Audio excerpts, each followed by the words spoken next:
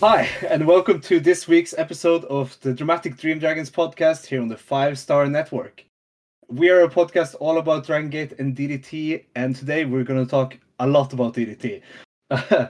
But as always, I am joined by my co-host Yannick and Dylan, and I'm as always the host of the show, Sondre Bjørn. This week first, hi Yannick, hi Dylan. Hi Sondre. Hi, everybody in the whole world that's listening. Oh yeah, we are a podcast here on the 5-Star Network, and I should before we start going plug every other show on the 5-Star Network.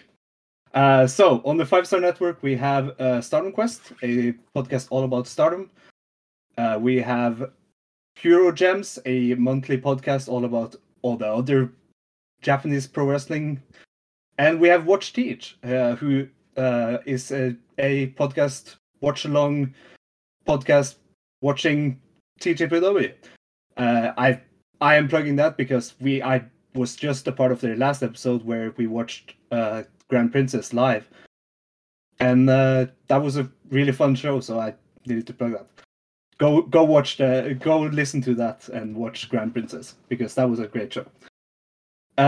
And we also, on hiatus right now, we have all Elite Cast who have moved on. The host of the podcast has moved on, Scott and Six Star, and they are looking for new hosts. So if you are into All Elite Wrestling, you should reach out to the 5-Star Network Twitter account if you want to host a podcast all about All Elite Wrestling. Moving on. We also have those like special live streams that is actually one going on right now, which is like a champion March Madness thing, where I think Scott, Savvy, and Dylan, Stardom Quest Dylan, are doing a like March Madness like world champion thing for wrestling, which was an idea that sounded really cool when they described it to me, so I'm really looking forward to seeing that, but like they're streaming while we're recording, so watch one of that, because that will be on the 5-Star Network YouTube. And then before we start going and talking about DDT and Dragon Gate, about DDT, I should explain that this week we will not talk anything about Dragon Gate, because we want to save that for next week and give this episode to DDT. Any guys? Do you guys? Sondre, here's what I got to say. Because you were mentioning that about the March Madness tournament. That's a big thing right now. And you brought back some terrible memories because Memphis got beat in the first round, unfortunately, of their tournament. A truly controversial faction, unfortunately. But what I was thinking when you were saying that is, I think both of you, esteemed gentlemen and analysts of this pro wrestling game, are pretty well versed in the champions that are going to be in this March Madness bracket. And Sondre, I'm going to ask you, we're not going to go through the whole bracket or anything, but if you had one champion that you had to put your chips on, who is the best champion right now in pro wrestling? Any champion, it doesn't matter who it is. I think it needs to be a world champion. It needs to be a world champion. No secondary champions. Oh, okay. Well, who's the best world champion then? Mizuki. That's true. She's the newest. That is my favorite champion. Okay. You see, even in Japan, if you just keep it to Japan, because they had everybody. Mizuki had Watase. I'm going with Mizuki too, but a different the other Mizuki. Okay. Okay. Yeah, we've got some champions. You got Okada in New Japan. I think Okada is such a safe bet that I don't want to take him. I would go with Mizuki or Arisa Nakajima. Oh yeah, she's one of the best one. I mean, what about that match with Sasamura? Hell yeah. Yeah, this is a totally different topic of this podcast, but still, everybody watch that match. I don't care what kind of fan you are. Yeah. Maybe you can find it. But it's a great pick. I would go with Arisa Nakajima as well. Yeah, that is a very safe pick. Great pick. And yeah, we are going to talk about the DDT 26th anniversary Judgement 2023, longest 5-hour special in Corkin history, also the longest name ever for a show. Yeah, we are going to talk about DDT Judgement because it is a really big show, and we previewed it last week. And last week we previewed it, and I said that it's one of the most DDT cards ever, and then when the show actually happened, it was one of the most DDT shows I've seen, at least this year. It was such a celebration of the show as a whole, of DDT as a whole. But what do you guys think about the full show when you finished watching it? Yannick? I've felt not relief, but I felt kind of vindicated that my hype for this show wasn't some kind of nonsense.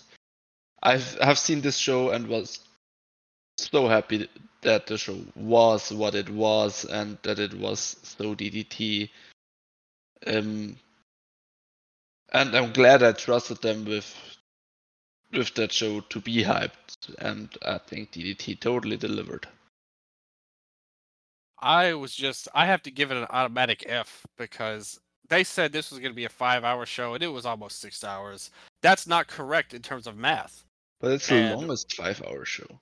I mean, that's true. It's so long that it's not even 5 hours that it's happened. So somebody lied to us right now on this show, and I cannot approve of that. But so I want to state right now, I'm analyzing and recapping and watching and reviewing the show under protest for proper mathematics in pro wrestling, which is something I think we all agree we need more of.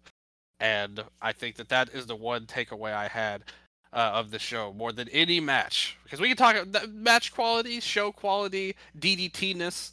That's all one thing, but it's like if you spell somebody's name wrong, how can you forgive that? And that's how I felt after this. Yeah, that is fair. And as Sanchihiro Takagi said at the end of the show, he speculated that the 5-hour Corkin special was maybe going to be a tradition for DDT for Judgement, and I was not a fan of that. But I was like, no, please don't. The thing is, it's not like this is some new thing they've done. They've had these shows tons of times over the years that have lasted 5, 6, 7 hours. So it's not like this is some way out of the box idea. We've done this a bunch of times before in the past. Yeah, that is true. But this show was from Corkin Hall, as the name would suggest. It would be weird to have a longest 5-hour special in Corkin Hall history without having it in Corkin Hall. But it came out to a pretty solid, pretty good attendance for DDT, at least, of 1,138 people in Corkin Hall. That is, I think, one of the best DDT Corkin Halls, definitely, since the pandemic started.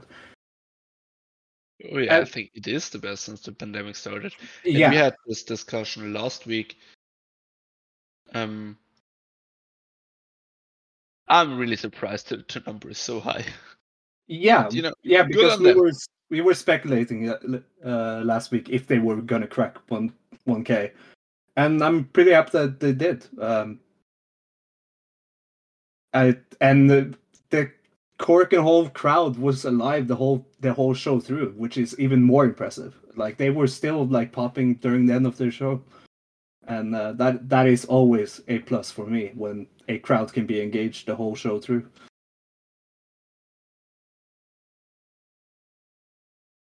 And but we'll start with the match breakdowns. Match number 1, which was regulated to a dark match, so it's actually match number 0, but Illusion and Monotatsu Nakamura versus El Unicorn and Raimu Imai.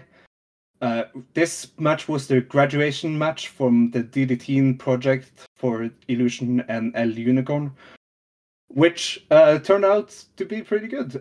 I thought this was a very good dark match, and I was not expecting El Unicorn to doing like great moonsaults to the outside and all that. But yeah, it was a fun dark match. Illusion won with the Revision 1, which is like a I don't know what I would describe it as. I just know the name. But after the match, Sanshiro Takagi came out and said they could take off their masks now if they wanted to, since they have graduated. Illusion teased everyone that he was going to do it, but said he still has things he needs to do or wants to do with the mask on. And El Unicorn chose to take off his mask, and it was revealed to be Uni, the 15-year a wrestler that has been with DDT since like 2016 when they started training at 8 years old, and has kind of disappeared during the pandemic. But now we found out that he's actually been El Unicorn all along, and now he's going back to his old name of Uni, which is pretty cool. Like, I really like that. And what do you guys think about this? Wearing a mask during the pandemic is pretty safe bet, Yeah. But standout player of this match to me was Munetatsu Nakamura. Mune is fucking amazing. He's so good. He's getting all the singles matches in Gun Pro now, and he delivers in them every single time. Yeah. What do you think about it? The match was based around Unicorn and Illusion, obviously. Yeah. Considering the angle, and even the finishing stretch came down to them with Illusion getting the win.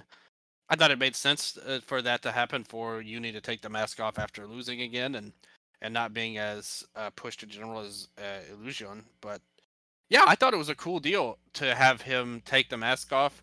Obviously, to be honest, I kind of figured he was him, was Uni. When they first came in, I remember when Uni first came in as a kid. It was around the time when they had the 10-man titles, and everything.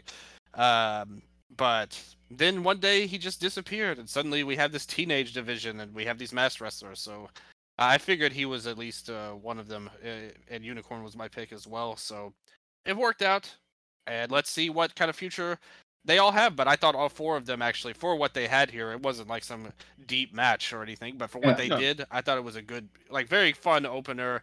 And good to see these young guys get this opportunity to do some cool stuff in Korakuen Hall. Real quick, since you mentioned it, do any of you guys remember who is the 10-man tag title holders right now? Sana Komina, I think. Yes. Did they not get rid of some of those? Because remember one time it turned into like a 6-man title or an 8-man title. An 8-man title because of the pandemic, and they needed to socially distance. So 10 people in the ring at one time would be too much, so they became 8-man titles. So what is it now? It's a 10-man again. When it became a 10-man again, the reigning champions had to defend them with only 4 players. The reigning champions right now is Mao, Shunma, Toikojima, Yuki Ueno, and Shinya Aoki. Apparently, and the only match they've had since they haven't defended it once since they won it from Mikami, Toba, Gentaro, Poison, Sawada, that's a long time ago, and Takashi Sasaki, which was last year in the summer of last year. Going back to this, I'm happy to see Raimu Imai. I hope he sticks around for a bit in DDT. I think he has a ton of potential, as lots of Tamura's students do. Yeah. Uni will have no problems without the mask. He's cute. He'll sell merch. I kind of wish Illusion would take off his mask, because he has kind of a charisma problem, at least to me, and maybe losing the mask would kind of help with that. I think I said kind of 3 times in that. Yeah. No, that makes sense. I think Uni has like he has such a like hot babyface thing for him going that I think he can definitely be someone that's like featured a lot in the future. Totally. Moving on to the actual opening match of the show. It was, where is it? No, wait. Some pre-show news first. Peter Pan was confirmed to be in the Sumo Hall on the 23rd of July. Yannick, are you in Japan during that? Heck yeah. Hell yeah! And It'll probably be the last show I'll see. hell yeah, that is awesome. And Max Bump 2022 was confirmed for May 3rd in the Yokohama Budokan, I think. And also during the pre-show, they announced a upcoming match for where the winner gets into the King of DDT. Hideki Okutani versus Toi Kojima versus Yuya Kuroku, and where the winner gets to be part of the King of DDT tournament. Something that should be mentioned here is that this is on the 1st of April, which is why these three are in it, because they were the top runners of the D Generation Cup tournament, so they are not in the States on April 1st, but Takashi Masada is, because he won the tournament. So I like that. That is a pretty cute like stipulation to that the top three runners of the D Gen Cup gets into King of DDT match. Then we move on to the opening match of the whole show, as not the dark match. Yuya Kuroku and Yuki Ishida versus Toi Kojima and Kazuma Sumi. Great opener, exactly what you would expect from these four guys after the great like D-Generation Cup tournament. I thought Sumi stood out a lot during this match, and looks very comfortable. And of course, he's still like learning a lot. But Yuya Kuroku won with the Triangle Lancer, and the win rate remains at 100%. That's the most important part of all of this. Yes. Need to keep it going. So,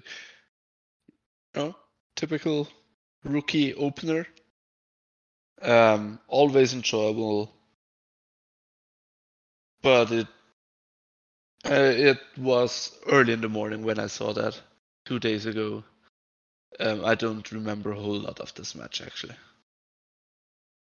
I thought it was good. I agree with what you said about Sumi. And obviously, like you said, this was what you expect if you've seen these guys wrestle.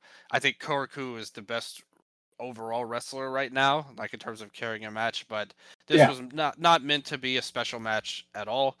Just to get these guys on there, similar to the opener, just the next level, like the logical step forward of the teenage guys and the opener, and then like the dark opener, and then the actual opener is the rookie guys, and they're on there. And I like the idea of getting one of these guys into the King of D as well. So let's see what happens. Yeah. Next match, Kazuki Harada debuted 13th anniversary of his debut match versus Keisuke Ishii and Soma Takao, and Kazuki Harada teamed up with Yoshihiko. Man, I have missed Yoshihiko. This was such a DDT match, and it had all the classic Yoshihiko spots, and I really like my notes of this match is that this was peak DDT comedy, and I've missed it so much because Yoshihiko is such a highlight. Yeah, this was awesome. I totally enjoyed this. You got one of my favorite living comedic wrestlers in Hirata, and one of our favorite not living wrestlers in Yoshihiko. But he Yoshihiko was very effective in what he did, very humorous in a lot of their interactions. Like you said, this was like totally an anniversary play the hits type of match. You had to love seeing Yoshihiko also with the coat and did little dancing Yes. that they had. That was so good. Yeah, it was. This was awesome. Like, a very funny match here. Yeah. Yannick, do you have anything to say on this match? It's always painful to see Keisuke Ishii in DDT. Because he used to be a DDT guy and is a Gonpo guy now, but I would love to see him so much more. Keisuke Ishii is one of the most underrated wrestlers ever. Because he looks like a chump somehow, but he is so hard hitting and charismatic. And yeah, I mean, it's not only the comedy that was good here; it was also the wrestling. Oh yeah, like Ishii and Hirata really showed what they can do at the last part. And just like 13 years ago in Kazuki Hirata's debut match, he lost to Keisuke Ishii when Keisuke Ishii hit the running double arm driver on Hirata to pick up the win. Yeah, I call that. Then, after that match, we got an announcement of recommended by Konosuke Takeshita. Nick Wayne is coming to DDT on Max Bump 2023. This is pretty cool because I've been wanting Nick Wayne to get over to Japan for such a long time, and finally he's getting over there. And DDT is a pretty good spot for that to happen since Nick Wayne is kind of like reserved by AEW, kind of. So it makes sense for him to go to the company that works with AEW a lot. And of course, recommended by Konosuke Takeshita is pretty cool. Also announced was Reine Leverkusen from Pro Wrestling. Rain from Pro Wrestling Eve, the Iron Maiden, I think her nickname is. But she's also coming in and facing Saki Akai on Max Bump. So those were 2 matches set for Max Bump on March 3rd. Any thoughts on this? Yeah, first of all, Nick Wayne coming in is really cool. He's one of the few actual good talents in the American Indies, and somebody who has a lot of upside and talent. Somebody that, not that he's a completed project or anything, but with things how they are, he's one of the better guys, and he's only going to get better wrestling in different styles at his young age. So I really root for that guy. Hopefully he has a great run in DDT, can have a big match, maybe wrestle one of the top guys. I think you could do a lot with him. He's a good guy to have. Maybe he'll just do tag matches. Either way's fine, ultimately. And Rain coming in. I really don't know that much about her, other than her being related to somebody from the band Iron Maiden.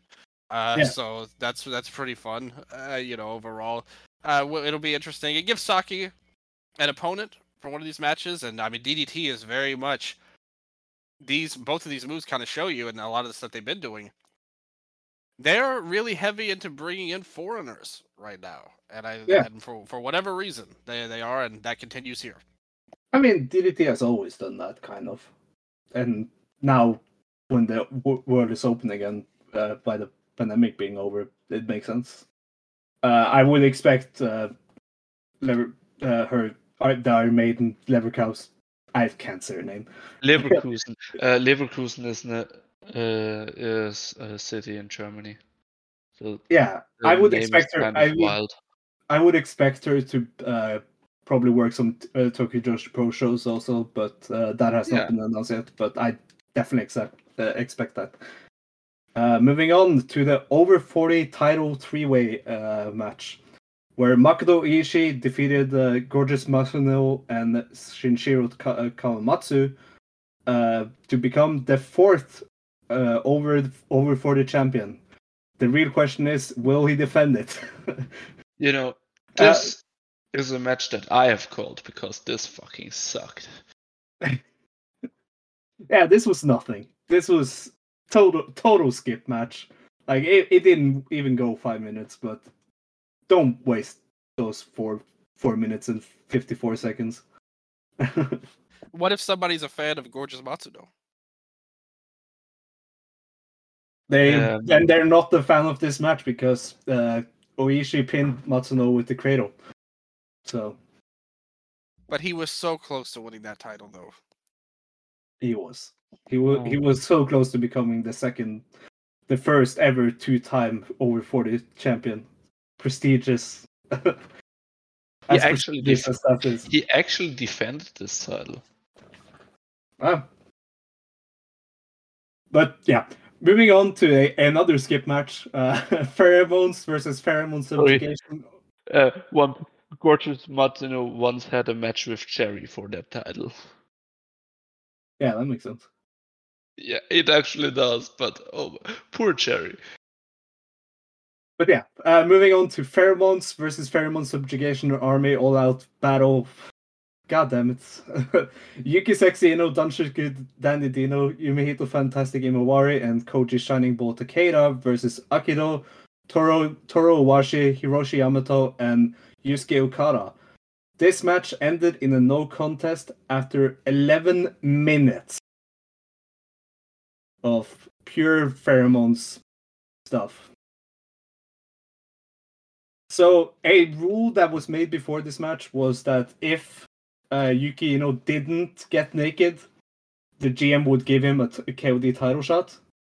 So of course, halfway through the match, Pheromones got the ref to stop looking, and then Yuki got naked, and the Pheromones stuff.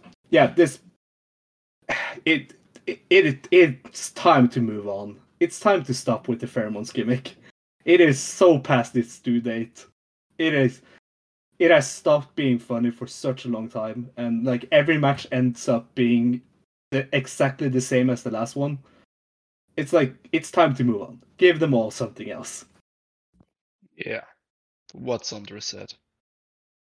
I thought this was excellent build up to our next potential world champion in DDT.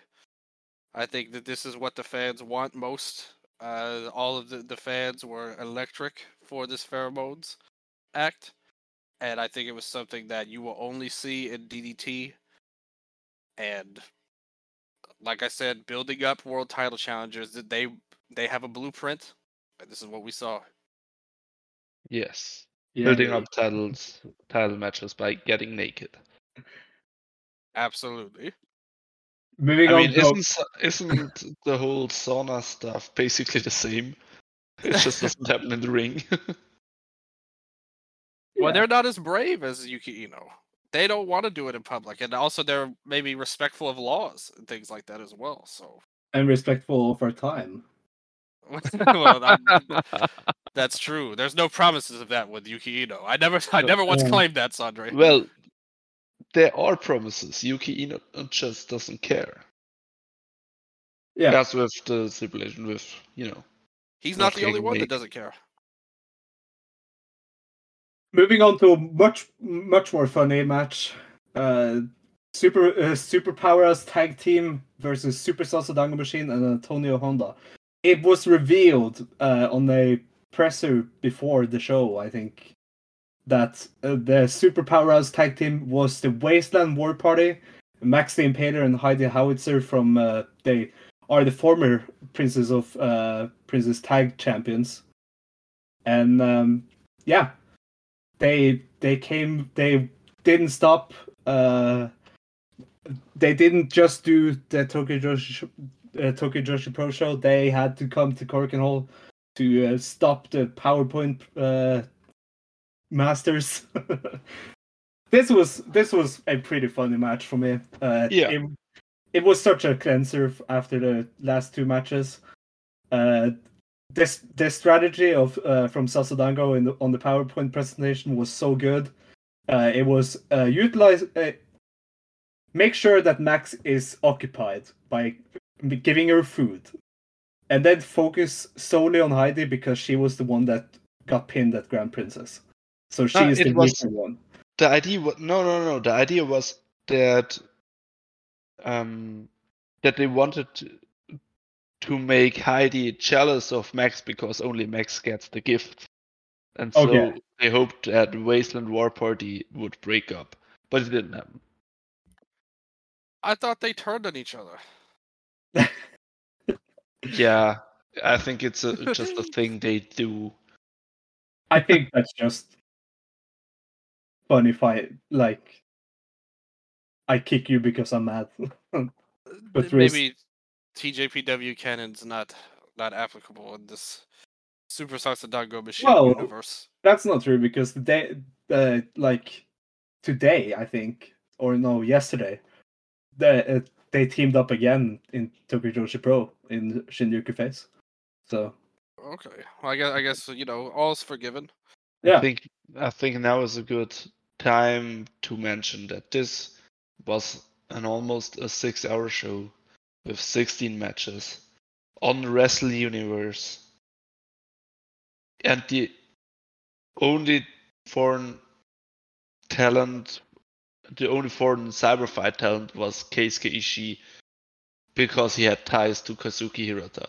No Noah, no Gun Pro, well, Dragon Gate, Ishii. Naruki Doi and Dragon Gate though. Well, Yeah, well, but I want to Oh, yeah, talk about okay. the cyber fight.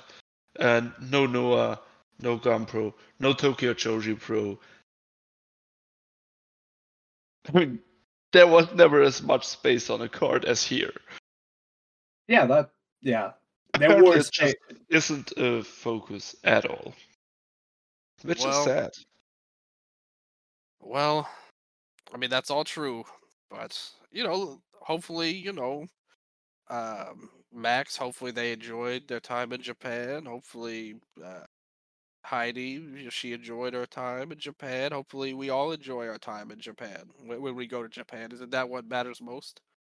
It is. Yeah, and I really this is what the matches of Wasteland War Party I like. Yeah. I thought this was so much more entertaining than the tag title match on Totally. Grand Princess between. This match, so this match also showed how limited Heidi still is.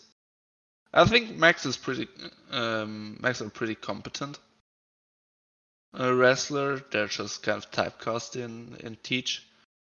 Yeah. But Heidi is so limited still, and she's pretty young into her career, like 4 years or something. And then it just shows if you're wrestling Super Sasadango Machine or Ryu Yamashita. Yeah. Well, anyways, the Wasteland War Party crushed Sasadango and Honda, and with like a combo move at the end. And I think a match that should be set up for Cyberfight Festival is like the Wasteland War Party Hunters faction of Sasadango, Honda, and Pom Harajuku going against Wasteland War Party in a 3-on-2 handicap match. That just makes sense. Man, this show already feels like 6 hours. We went through it with some of these matches. Moving on to the Sakurai 10th anniversary match, Volume 1, Sakurai versus Masahiro Takanashi. Another one I called right, because Sakurai upset Masa Takanashi when she hit the Kurit's Kotal roll-up pinfall thing to finish. And yeah, this was a pretty fun match. Like, it's not that like special or anything, but it was still like a fun match that did its job, and which was getting Sakurai over. And actually, when I previewed the show, I missed out the fact that Sakurai was facing the wrestler that she teamed with in her debut match. So that was some extra special added to the lore of this match. But yeah, what did you guys think about this match? Go on, Dylan. Yeah, I thought this was a good run here for Saki. I'm glad you got it right, Sandre. Saki deserved her win in her anniversary match. They unfortunately couldn't give the same love to Hirata earlier, But still, though, I thought it was pretty good. Takanashi is a really good wrestler, and Eruption was a big part of this match as well. They were all in there. Yukio was there. Chris Brooks was there. It was a kind of a fun match overall. I liked it overall. I thought it was a good match, and one that I wouldn't say I was super invested in going all into it. Yeah. But I thought it was a fine mid card match on this show. Yeah, it totally delivered on what it promised to be, which was a fine match in between. Kind of a palate cleanser, some technical shenanigans heavy, tricky stuff. It was good without being special.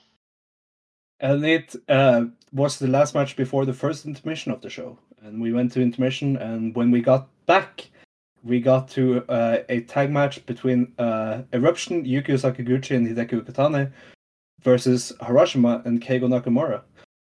Another match where I predicted right that Harashima and Keigo Nakamura was going to win, and after that they were going to form some sort of partnership going forward, and I correctly predicted that. Just wanted to say that. I mean, I just had to guess that Eruption will win because it's Eruption. Yeah.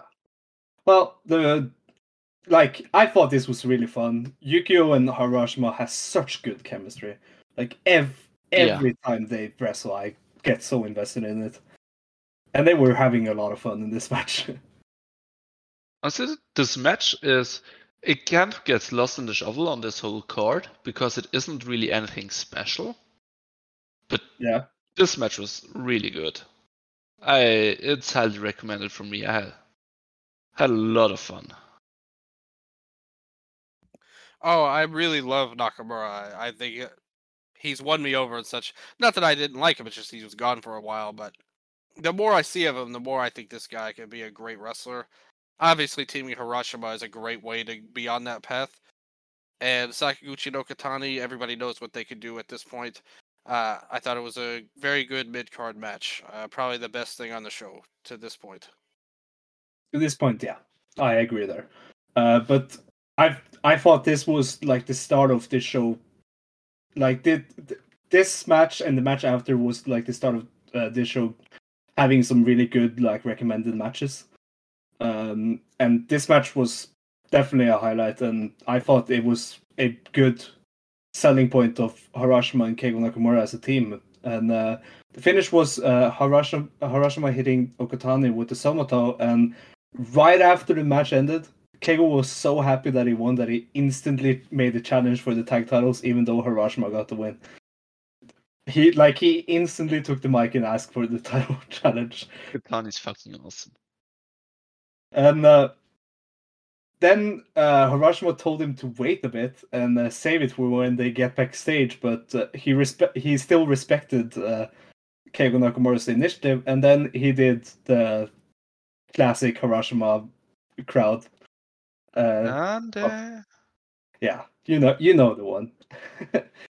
Moving on, Hikaru Mashina versus Takeshi Masada in a shoot. Like, I would call this a shoot sprint, in my opinion, because this was so fun. This was such a fun kickboxing shoot style match, and I really liked it. Machina, please become a permanent roster member, because I feel like every match that he does like really freshens up the card and is unique on every show. But this actually was a surprise win for Takeshi Masada when he hit the Samurai Driver 01, I think it's called. And yeah, I thought this was a very good match. What do you guys think about this? This freaking ruled. I thought this was so awesome. And no surprise when you get to the level of somebody like a Masada, but Mashida, totally a worthy talent to have on any roster. Very quick match, but it was a burst of energy I think the show kind of needed, to continue the role they were on after the tag match. And then you had this match, which I thought was really good. And again, I thought these guys worked really well together. Great chemistry. You even had the big finish at the end for Masada. Like you said, maybe a little bit of a surprise win for a guy who's still a rookie, but I'm all for it. Give him more wins. Give Machida a good run. Maybe have him start, this be a fresh start for him. Have him form a tag team with Masada. I'm all for it. I want them both to work together again because I thought this was really good and a style that I would love to see implemented more. I agree. I enjoyed it too. But one thing that really rubs me the wrong way is all these wrestlers taking so many hits from a legit fighter without taking any damage. I mean, yeah, I guess. That's kind of the problem with Aoki, too. Yeah, but at least that's technical stuff. Machida literally just hits them again and again and again, and in the head, and body shot, and in the head again. It's just I don't know. much. I feel like that's his style. Like, Of I feel course, like that's his style, but yeah. It would be a fair criticism, but to me, at DDT, the real life rules don't apply. So I don't even watch it like that. But you're not wrong. Like your criticism is actually completely right. Yeah. I just think in this setting, I don't think it matters nearly as much. I mean, if you do that, at least give him huge, fluffy boxing gloves. Hobo was there. Yeah, he was in his corner. So I mean, this match for a 6-minute sprint was like very memorable for me. Like totally. Takeshi was sort of firing up and like then starting hitting back really good. Like that was such a good moment of the match, and like yeah, I don't know. This match was a standout for me. Yeah, to me, this was one of the best parts of the whole show, in my opinion. Yeah, Yeah. definitely. I'm not saying like you're wrong or anything. I totally see how this, and it was a lot of fun. But it's just that one thing that really rubs me the wrong way. Yeah, I see that. Moving on to a match that went way too long. Damnation TA, Daisuke Sasaki, MJ Paul, and Kanan versus Chris Brooks, Drew Parker, and Hagane Shino. This was way too long. This really slowed down the pace that that the show was going on after the last match for me. I like the most memorable thing about this match was what happened after for me. Like the finish of the match was Daisuke Sasaki making the Super Asian champion Hagane Shino tap. So maybe an upcoming title match in Choco Pro. But no, the big news of this match after the match was that Daisuke Sasaki revealed his match at Peter Pan, and it is against New Japan's El Desperado. This is a match that has been brewing since Takataichi Despimania last year, and yeah, this shocked me, but it shouldn't have shocked me because they have been teasing it for a long time. But I was so happy when they announced it because I know that Daisuke Sasaki will make this match like a spectacle and a like really good gimmick match. Like I'm sure they're gonna make this a hardcore match, and they are gonna do some crazy stuff. And yeah, what did you guys think about this match and the El Desperado announcement? Yannick? This match was better than I expected because I expected it to be a train crash. Yeah. But it was kind of okay, and it was at least so okay that I don't have anything to say about it. Yeah. It was kind of just there. What about Desperado and Sasaki? I mean, one, and that's really cool, I get to see El Desperado live in a singles match. But secondly, it is against Daisuke Sasaki, so who cares? No, who cares, Sasaki has Sasaki has his moments, and I think he'll surely be motivated in that match. And Yeah. as with the Keno singles match, I think it can be fun. Yeah. But I like that way more than you did, Dylan. I know that. You know, Sandre, instead of wasting time talking about this match, I want to go back to something you said earlier. Saki Akai's finisher. Now, if you don't know, she was a part of these drama wrestling plays in Japan, where her character was the feathered serpent god of Aztec culture, pronounced Quetzalcoatl. I Okay. just wanted to clear up that pronunciation for everybody out there, and I definitely think that's a very important god in Aztec culture. One of the top of the heap, very important thing, big role for Saki, and I definitely think all of that's way, way more interesting than anything going on that y'all were talking about just now. Man, Hagenashima was great in this match. That was the biggest highlight. I wish he was in any other match besides this one because I don't think he got the opportunity to be great. But he is a great man and a great wrestler. Do you want to move on, or do you have anything to say about Desperado? I mean, I personally, obviously, am not very excited for that match, but for them, on like a personal level, for them, obviously they're close and friends and whatever, and they're getting to do a match that they want to do. So I can't object to it. It's not like I'm saying no, you can't do this because it's what they want to do. But for me as a fan, I'm not gonna lie and say that I suddenly like it now just because of that. Obviously, it's for them. It's not for me or the fans in general. I think that match is going to be really good, but that is me. Moving on to the Extreme title match, regular pro wrestling rules, and they stuck to it. Yu Nakayama defeated Kotaro Suzuki for his 4th victory of the Extreme title with a wrist clutch cradle after 10 minutes. This was really good. This was such a straight up wrestling match. Like both of them did like really good stuff. Like it was just a straight up wrestling match and nothing like stand out about it, but it was really good. What did you guys think about this, Dylan?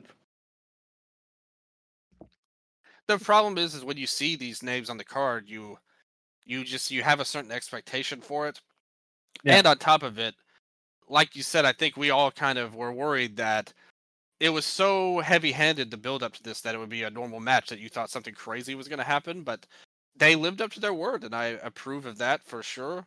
I thought it was almost deliberately like right down the middle of like they're like a perfectly average match, but that's like what they wanted it to be. Because it was meant to be that. You know, it's like they're meant to be as regular of a pro wrestling match as possible. And these guys are very skilled, but it wasn't anything that I haven't seen hundreds of better matches of, you know, as time will go along. And that's a little disappointing considering these guys are legends, but it was good for what it was. Yannick? Yeah, kind of expected some more action. I think Isolated this is a really cool match, but at this point in the card, it was just kind of there, especially after the 6-man that happened before. I think in another mindset watching this match, it will be really good. Yeah, I thought it was like more standout. Maybe because I was like half asleep during the Damnation TA match, but I thought this was just a straight up good match. Yeah, but it always felt like a struggle. Yeah, but nothing like big to say about it. That's the thing. Yeah. Moving on to my match of the night, the 26th anniversary special singles match, Sanshiro Takagi versus Konosuke Takeshita. Man, what Takeshita in DDT I love Takeshita anywhere, but Takeshita in DDT is such a different energy for me. Like, he got the ace team when he comes out, and like he is such. It is such an emotional like roller coaster, and especially this match, of course, because of the story of the father versus son. And first, and like the build up to this match was the first and the last match between father and son. Of course, after the match, they said they wanted to do a sequel, but I thought this was such an emotional brawl that it was amazing. What do you guys think about this match? Let's go, Dylan. Yeah, I thought this way overachieved on my expectations. Yeah. Clearly, they put a lot of heart to this overall. And I think that Takeshita is such a great talent. You can never undersell all of the great things that he does in any kind of match. But the energy of this was really at a different level than anything we saw up to this point by far. And really, on the whole show, this match had a soul to it that I don't know if any of the others actually had overall. And I thought that made it very special. You know, and the thing is, though, with the finish being what it was both surprising and cool. To be honest with you, basically, they did a lot of melodramatic stuff. Where Takeshita had to put him down and he was crying, but then suddenly Takagi popped up to give him a stunner. And then they kind of did a Rocky finish here, like Rocky 2, where Takeshita made the 10 count, but Takagi couldn't. So I was thinking, whoa, that was an unexpected finish, but really cool. And to be honest, maybe like the vibe of this, because there was a lot going on into this. Yeah. In terms of like you said, maybe a father-son matchup and how much Takeshita means to Takagi, Takagi's dreams for the company, and Takeshita's dreams at the end. My vibe of this was kind of like this was like a goodbye, almost like a swan song for Takeshita for now in DDT. Like it just felt it had very unintentional specialness to it that I can't quite describe, but I thought this way overachieved. Yeah. Absolutely.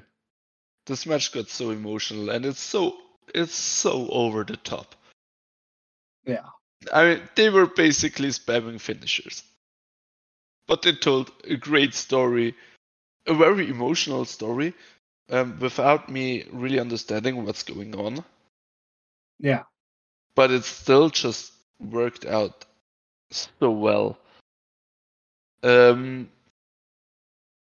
think you guys have said pretty much everything about it. I really enjoyed this. This was awesome.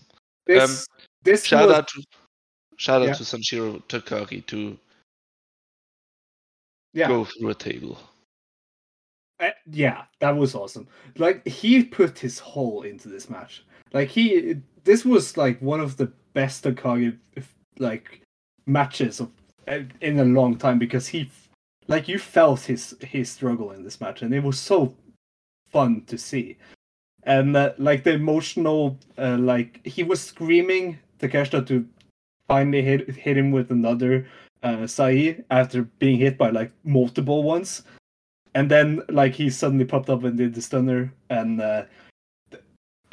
both were knocked out by that stunner, but Takeshita got up, and it was a 10 count. But after the match, Takeshita told everyone that he will, like, his goal is to win a AEW single title. That is his goal for this year, and he will do it as a DDT wrestler. He will do it no matter what it takes. And in exchange for this, he wants to see Takagi win the KOD Openweight title one more time before he decides to retire. He doesn't care how long it takes for both of them to have titles, but both of them have titles. They will fulfill the promise and face each other one more time in a winner-take-all match, or like a special AEW champion versus DDT champion match, and then but only then after that, then can Takagi retire. And I really like this idea for Sanshiro Takagi's retirement. Like, if they manage to deliver on this, I think it's going to be like one of the biggest matches in DDT history, just because of the feeling of it, of an AEW champion versus DDT champion, and it being like Sanshiro Takagi trying his best to win the AEW title before he goes out. It's such a good idea, and I really hope they do it. I hope we still have Takagi around for a few more years. Yeah. I was thinking after this match, I honestly think, like, it's very rare for Takagi to have the kind of momentum he would have off of this match. If they wanted to do a title match with him, I really think they kind of dropped the ball not having that set up. Because I think there's a very fun story to be told with him going for the title, and I think that's something I would like to see in the future, the near future, not like 5 years. Yeah. From now. Yeah. And like with the momentum Takeshita has in AEW, there's like, it's not a matter of if, it's a matter of when he wins the title in AEW. Like I don't see him going through the whole year without winning a title in AEW. Even if it's the TNT title or the All Atlantic title, which is like made for him, but either way, I think he's gonna win a title. And if they then make the decision to have, if you make maybe wrestle Peter Pan. No, I don't think he's maybe like what's the Nevermind 2023 at the end of the year. I could definitely see it being at the spot where Takeshita is an AEW champion and Takagi is a DDT KOD openweight champion, if they would want to do that. I think title versus title is a dumb idea, but as I understood it, this match would be like a few years into the future. Yeah, maybe. And that's their goals to grow further and to meet when they're older, more mature. But I'm not sure if Takagi still can mature. He needs to. Yeah. You know, to look back to this match and say, see, we accomplished what he wanted. Yeah, that was what I was kind of saying. Like, I really don't think that they'll win titles or be title versus title match. And like I said, unless things flip on their head and change, maybe years down the line or something. But when is Takagi going to have as much like emotional investment into him than we had after this match? And I think if you're going to do a title shot, especially considering who's getting the title shot, I definitely think that would have been a way better idea going forward, to have Takagi have one more challenge or whatever. Than what we got, but maybe they don't want to make it for Max Bump. Maybe they want to make Takagi versus Yuji Hino the main event for Wrestle Peter Pan. I don't want Takagi in a title match. Yeah, I was gonna say I don't know about that. Yeah, but I think it's funny if he went. We don't know. Live. We don't know about that, but they might want to do that. Like That's right, Yannick. Like after this like promo, I see him winning the title the next like 3 like. I see him winning the title before he retires. That is just something that was what I learned from this promo most of all. Book it. But yeah, after that we went to the last intermission of the show, and after the intermission, a new stuffed animal appeared. Shitan showed up, and it took probably under a minute for Shitan to be in the ring until Chris Brooks showed up and tried to kill it. Like he was so fast in there. He like instantly were set to go and attack Shitan. But yeah, Shitan is like a female version of Pokotan, is what I gathered. Apparently they're a big TikTok thing in Japan. But yeah, the match was made between the two for Max Bump. So that's another Max Bump match set. Anything on this? Everybody knows mascot humor is the best humor. So we will now bring more of it to us, and that's the thing that DDT needs more of. So I'm happy. Yeah, and time to remember that the Chris Brooks vs. Pokojan is one of the best comedy matches of all times, and it is free on YouTube. Hell yeah. Definitely watch that. I definitely agree with that one. Moving on to Samurai Death Soul's debut match in DDT when he faced off versus Yuki Ueno in an international special singles match. All my notes on this match is flippy stuff. This was fun, really fun, flippy stuff. Such a junior heavyweight match. Like it was all gas, no breaks, and it was a very fun match.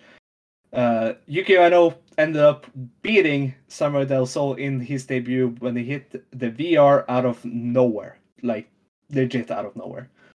What do you guys think about this? What about you, Yannick? That was really fun.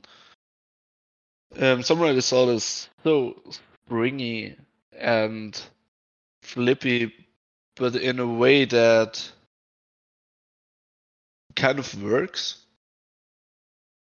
Yeah. Obviously, you guys know Kalisto, and he can get a connection going with a crowd, just because he's kind of charismatic too. It's not just that he's really spectacular, and with Yuki Ueno he had a partner to do lots of dumb stuff. This match went 13.5 minutes. Yeah. I would have said it was under 10. This was really good. Yeah, I think that it was what you would expect out of a Samurai del Sol match. The crowd was really happy to see him. They made him feel like he was a big deal to them, which I thought was pretty cool.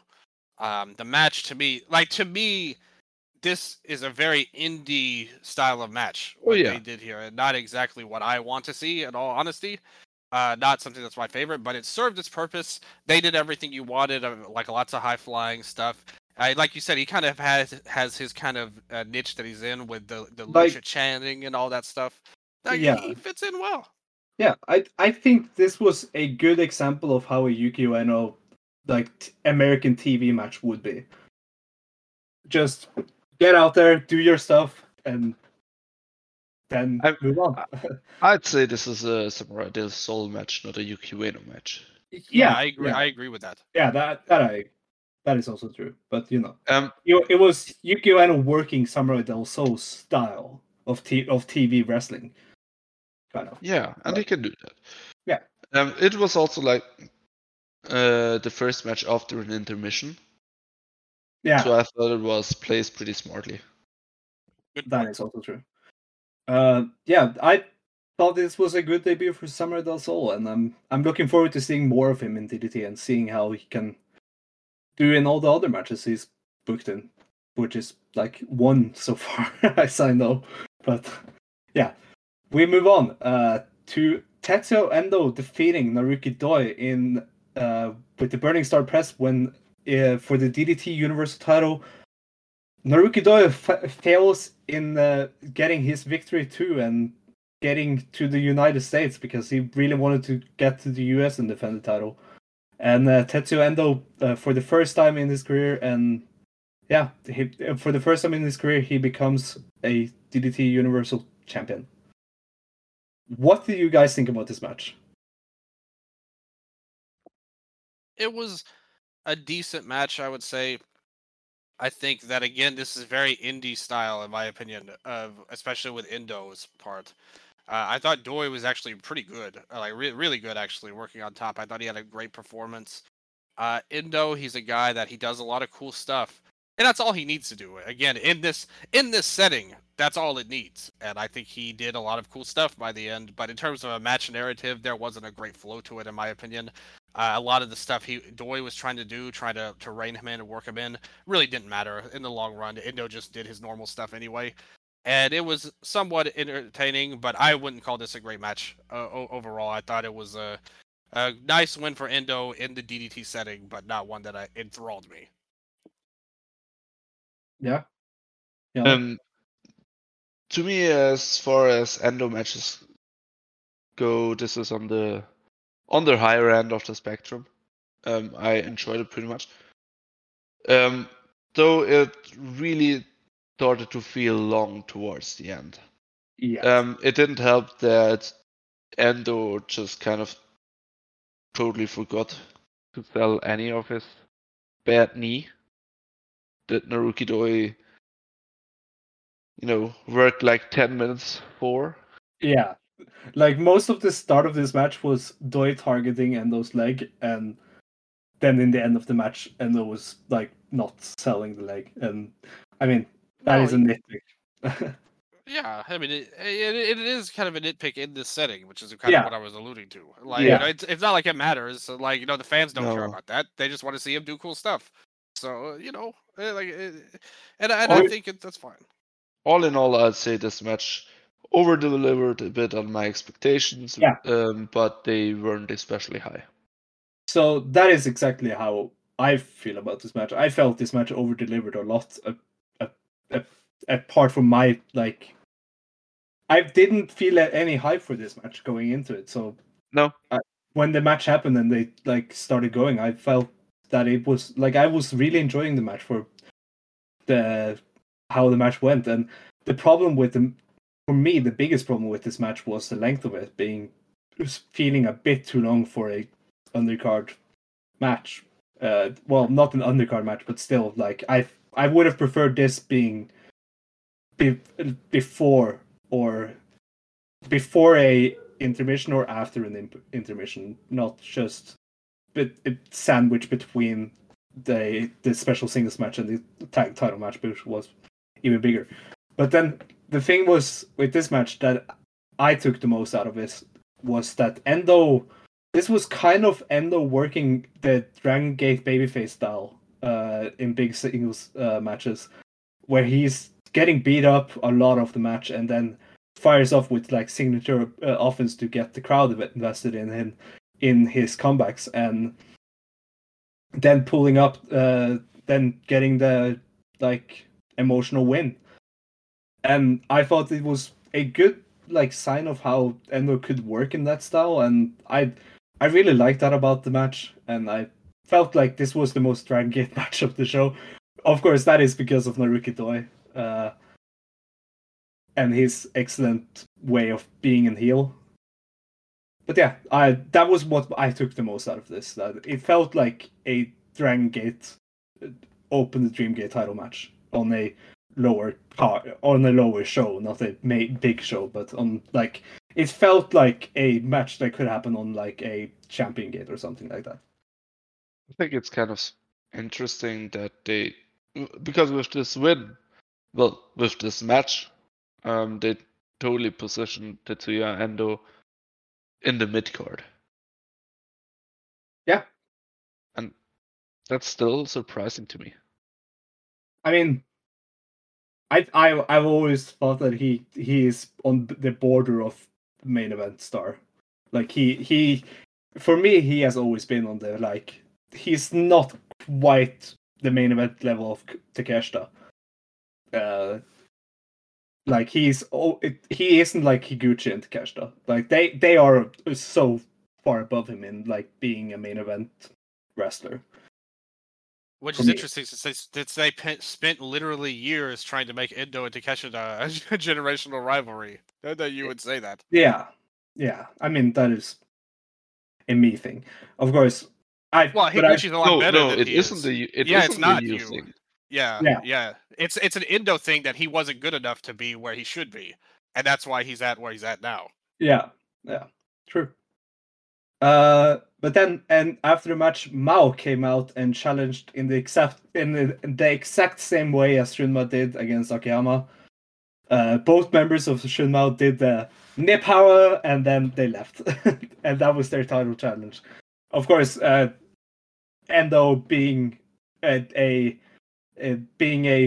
I don't know, he wanted to get more of an explanation from Mao, and they talked a bit more.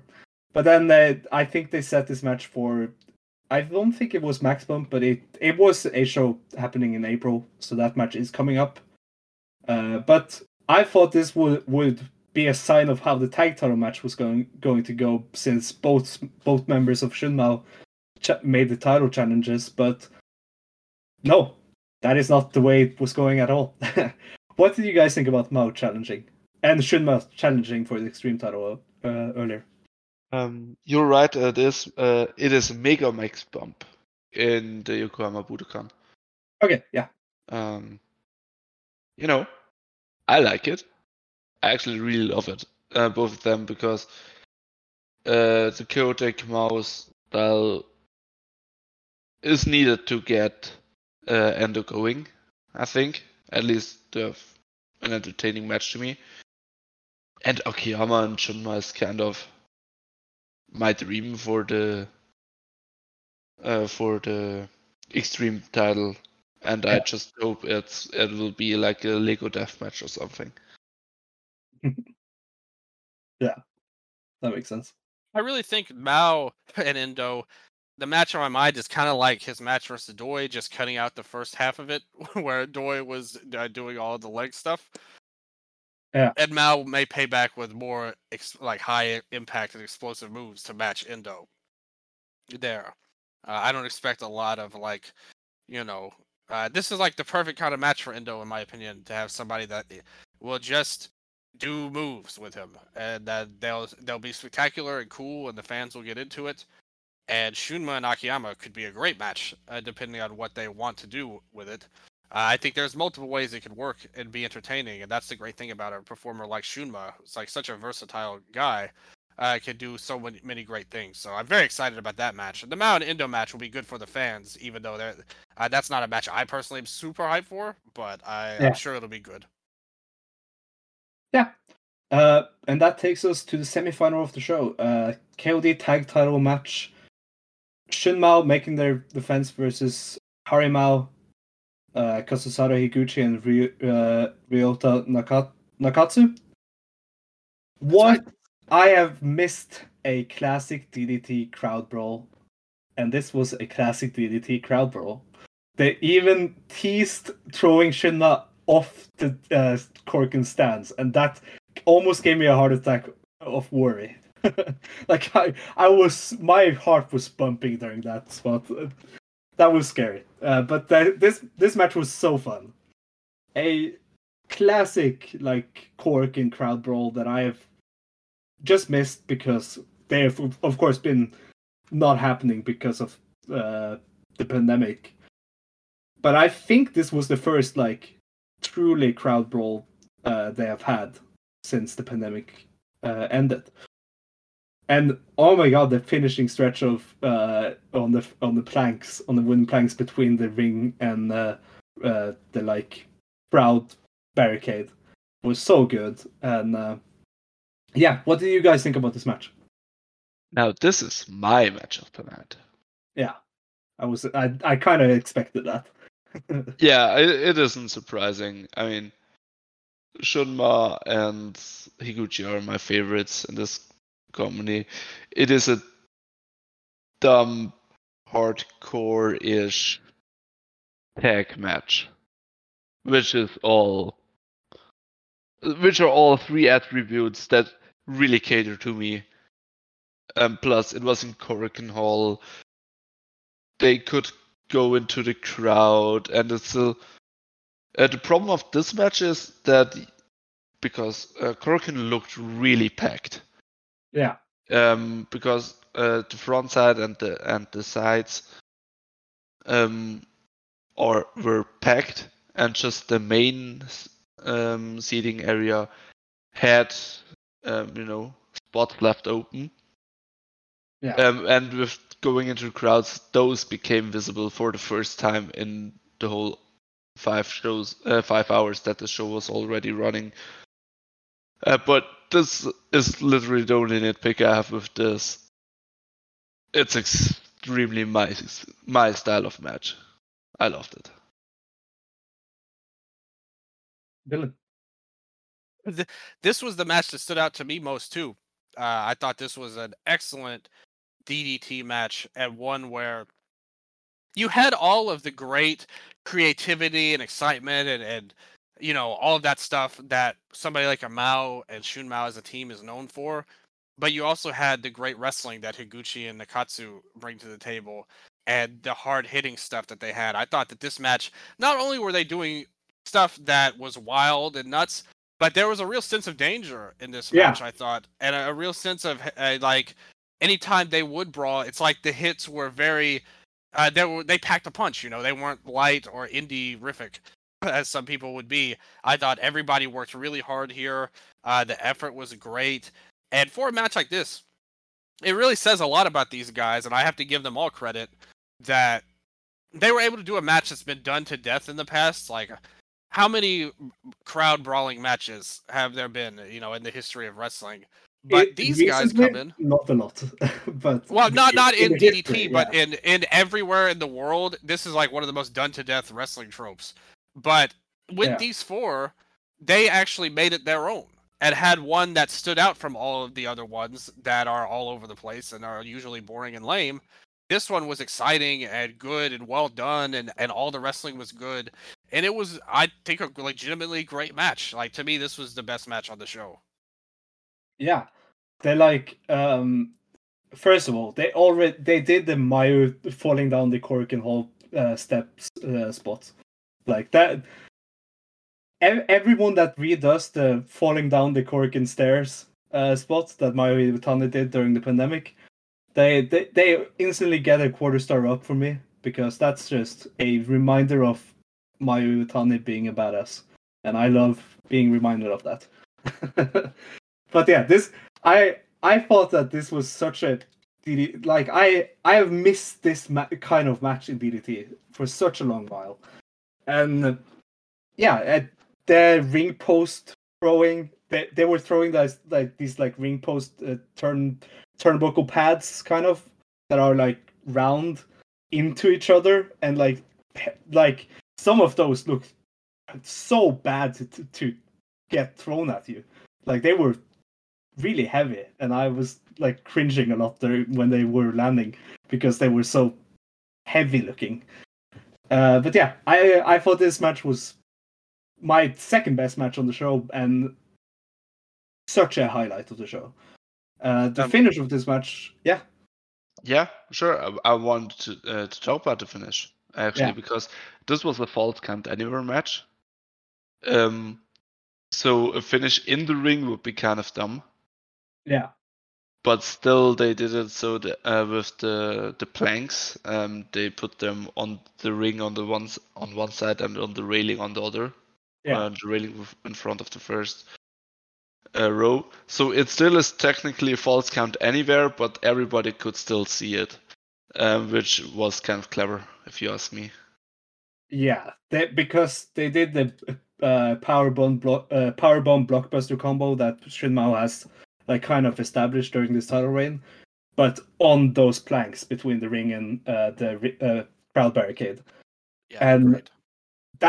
That was such a good visual, first of all, and it looked also really painful, like for Nakatsu who took it. But that would lead Shin Mao to V4. They are now a V4 tag title holders, and after they had made the singles title challenges, I thought that this was kind of a shocking result, because that they are tag champions going for the single titles on the next big show. So no tag title match on the next big show, it looks like. It's a shame, because they've been such great representatives for the tag titles that you just want them to stay together. But I think for a month, like I said, the roster isn't exactly overflowing with great title challengers right now, and I think they're two of the better ones you could put in there for a singles title. So I understand it, even though I'm with you somewhat, because I would love to see them team more. Yeah, and I really hope we haven't gotten an announcement for it, but I hope they haven't gone away with Ultimate Tag League, because I really like that tournament, but they haven't announced it. But they have announced King of DDT being the next big tournament. So if it happens, it's happening later this year between King of DDT and the DO. But I really like the tag league, and now that Shunmao is together, I just feel like they should hold the titles until tag league is over and lose it to the winner of tag league, if they do a tag league this year. Or it's time to belt up Nakamura. Or it's time to belt up Nakamura. Thank you. I almost forgot about mentioning that.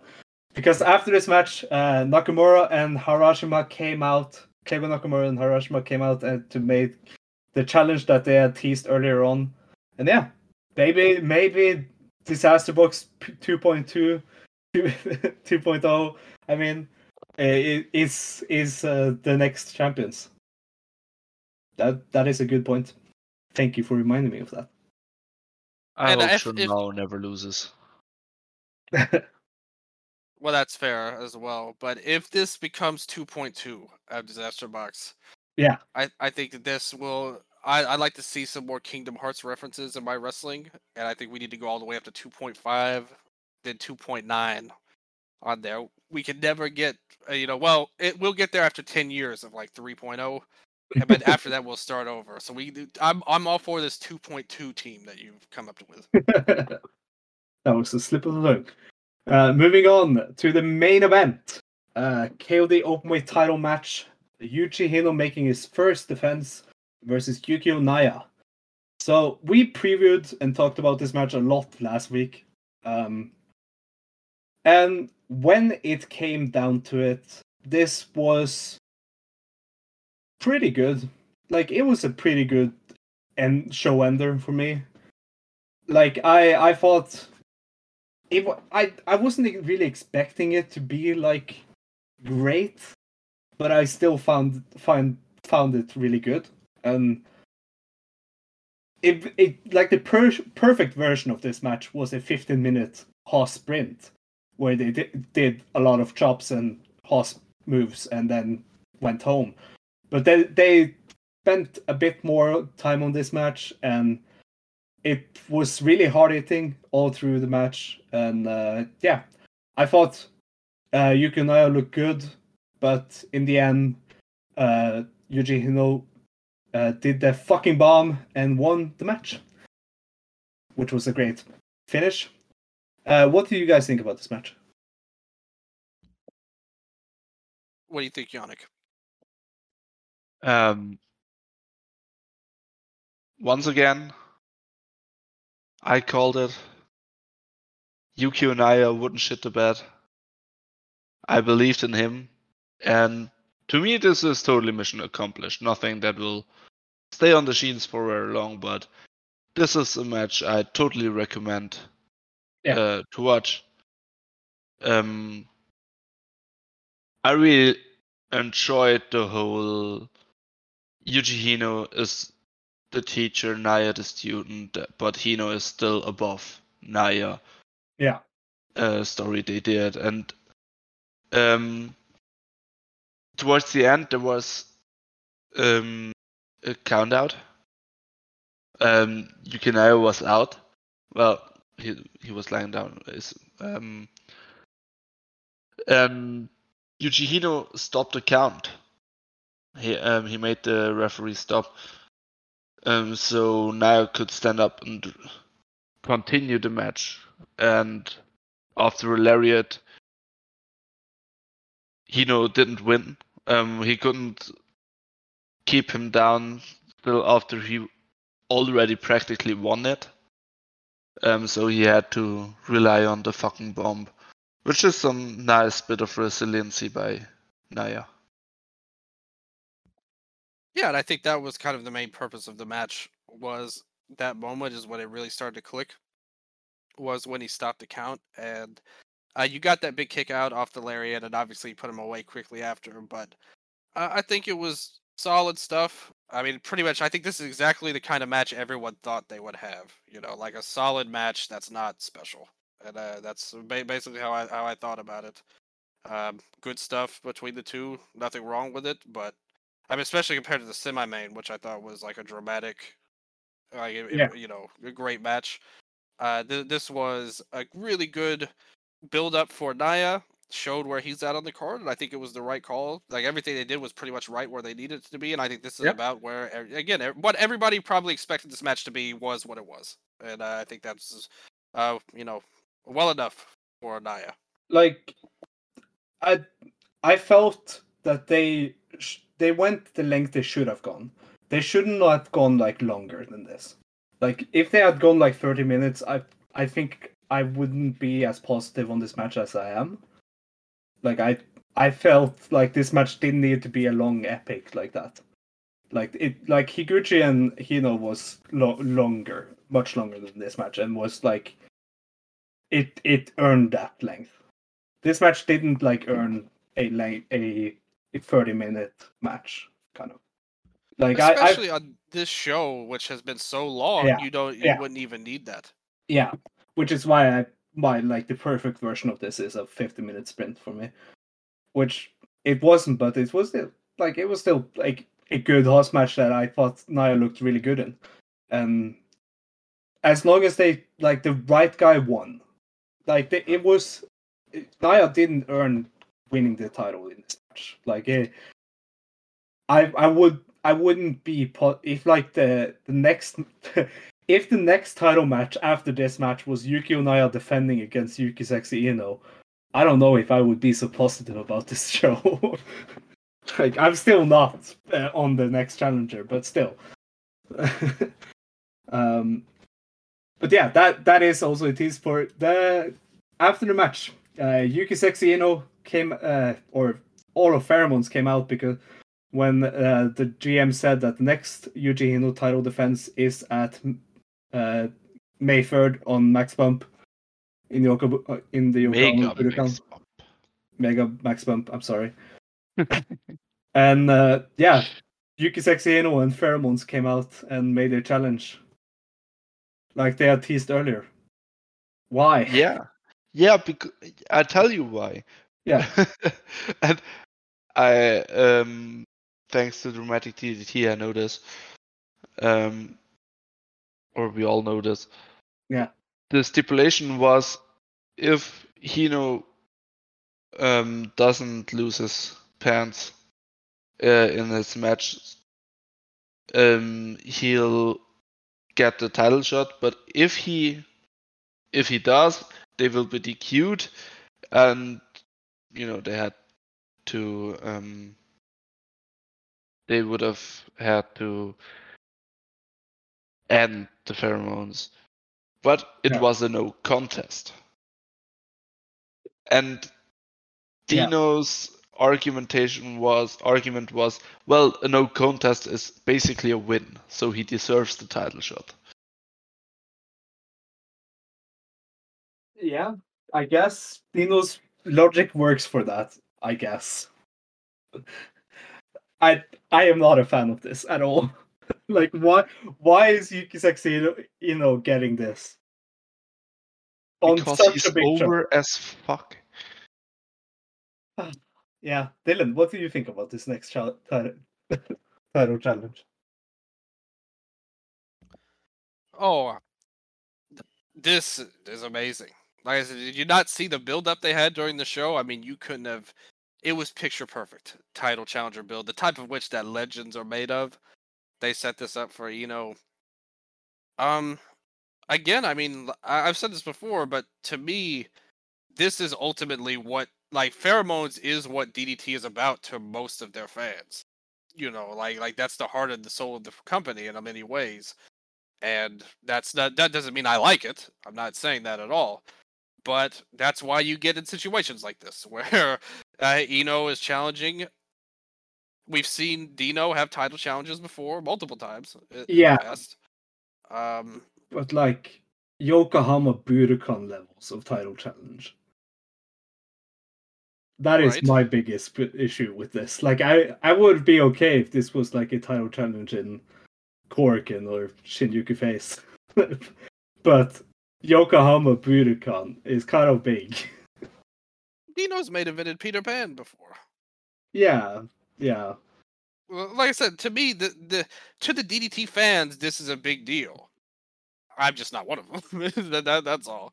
Like I said, I think this will be a great match for them, but I don't expect from a wrestling standpoint that this like Ino's not a great wrestler, so by any stretch of the imagination. So we're gonna have to deal with it. Pretty much. That's the only advice I can give all of us is we're just going to have to deal with it. And I think to a lot of the fans, they'll be excited about this.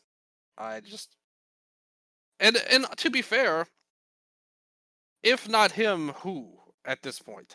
Like that's the thing. It's like there's not a lot of great contenders either they built up. So why not throw this DDT special kind of main event out at this particular moment in time? Yeah. I wish it was Takagi. Like I said, I think that would have been a lot better and more emotional. But besides that, I don't think there's a lot of great contenders at this point. Yannick? I mean, I'm not surprised they do this. Am I looking forward to it? Not really. I'm still kind of curious how the match will go.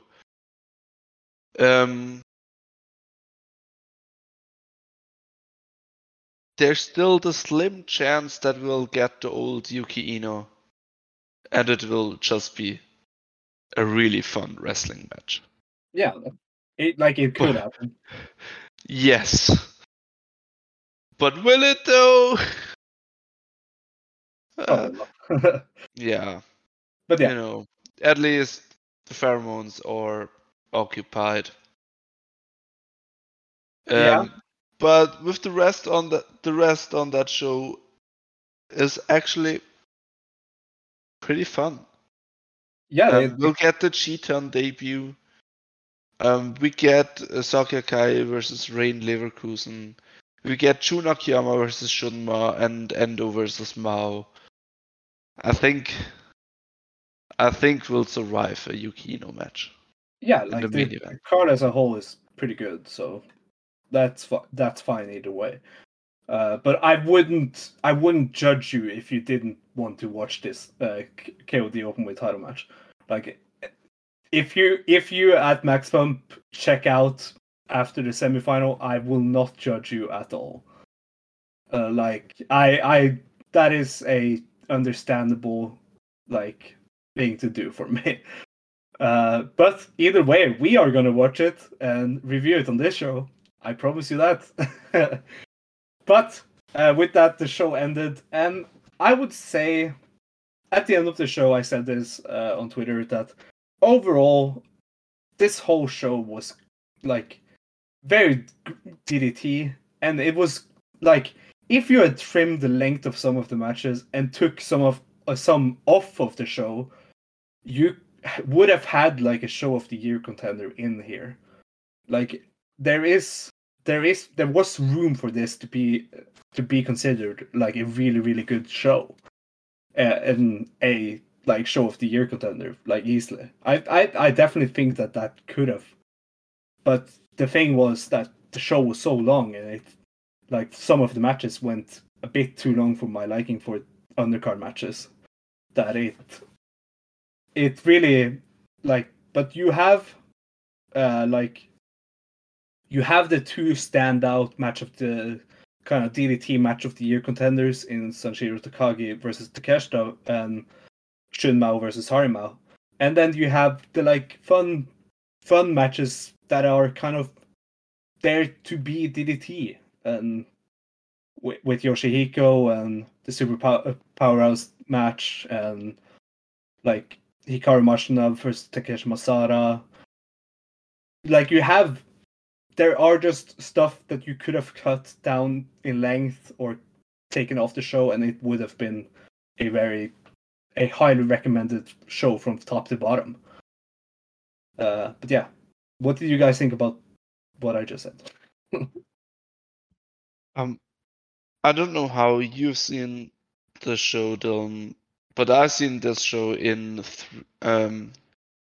4 parts, I think. I watched it in one sitting. I just let it keep going. Okay.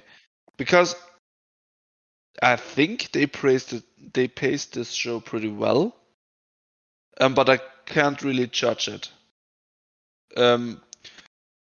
For how it worked out for me, just watching it whenever I had time, watching it on the train and so on.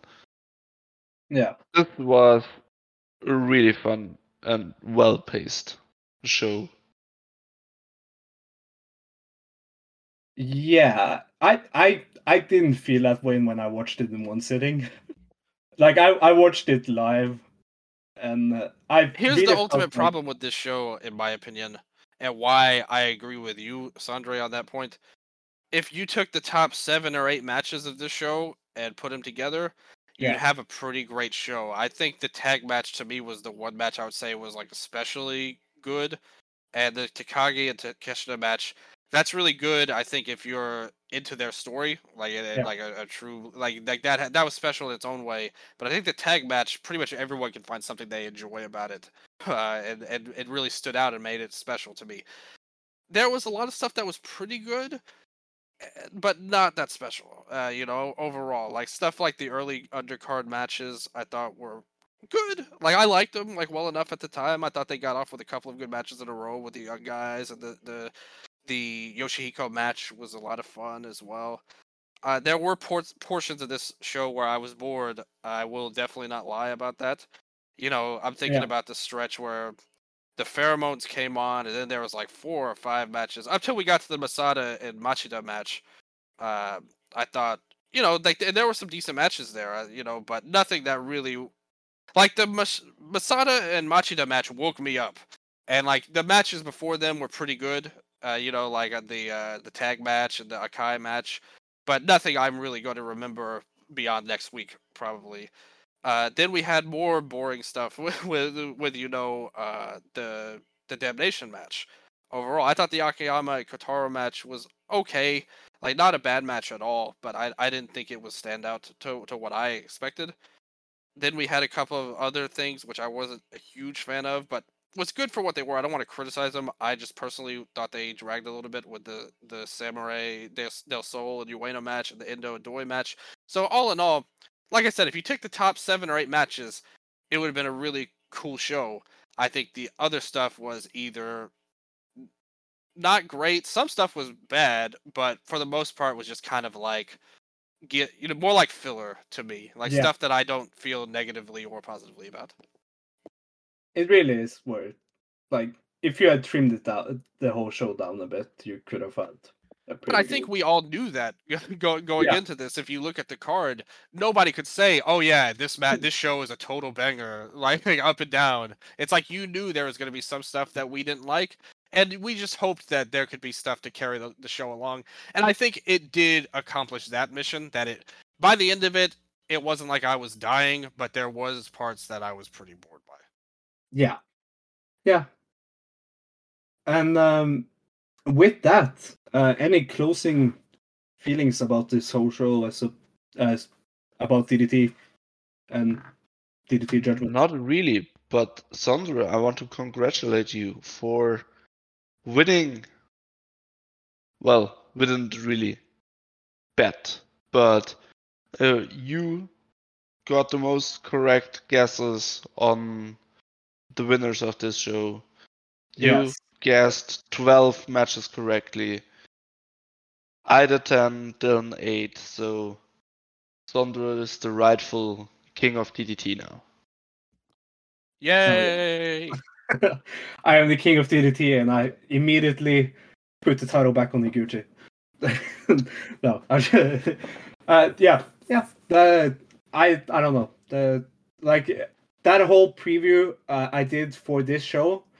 We will keep doing those kind of previews for the big Dragon Gate and DDT shows, where if you read that review or preview, I mean, because I wrote a preview for the whole show on the 5-Star Network.co website, and at the end of each match, I said which winner we on the show predicted was going to win. And I want to make that a tradition for this show, where I ask you guys who's going to win on this show when we have the full card out. but only for the like big Dragon Gate and DDT shows. So Judgement, yeah, we'll do it for Peter Pan. I'll Dead or Alive, Dragon Gate, Dead or Alive, Gate of Destiny, Final Gate, Kobe World, Peter Pan, and Nevermind.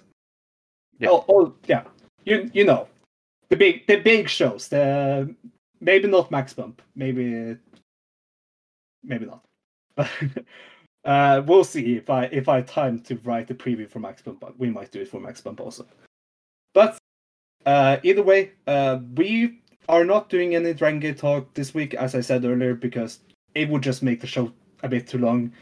Because Dragon Gate had 2 shows this week that we have some news from, but we'll get to that next week, and then we'll preview the Cork and Hall show and the Bioden show, since they are happening the week after. But until then, anything final thing you guys want to say? Yeah, Well, watch Gun Pro. Oh, of course. Always watching on Pro. We all need to do that. Check out my Patreon for my other show, Eastern Lariat, patreon.com/Eastern Lariat. We did a whole review of Grand Princess. Yeah, on there. We three did. Yeah. Yes, we were all there. I covered the entire New Japan Cup as well on the show. Every single match, which was a journey in and of itself. And more stuff coming on the way. Always more stuff going on, because the world of Japanese wrestling always continues. Much like life itself. Wrestling is always a great, mini version of life itself. So life goes on, and so do the dramatic Dream Dragons. Hell yeah. Yeah, check out the Patreon review on the Eastern Lariat Patreon that we did for Grand Princess. It was a really fun review. And like that show as a whole was the show of the last 2 weeks. I would say. So definitely go watch that, listen to that, I mean. And go listen to Watch Teach if you haven't seen Grand Princess, listen to Watch Teach. Who did a whole watch along of it, and I was guest on it. So, but until then, you can find me at Sonderbjörn on Twitter. You can find Yannick at Spadouche on Twitter, and you can find Dylan at Viva_0 on Twitter. And until next time, as always, be ready, wake up, and go. Wake up and go. Break out the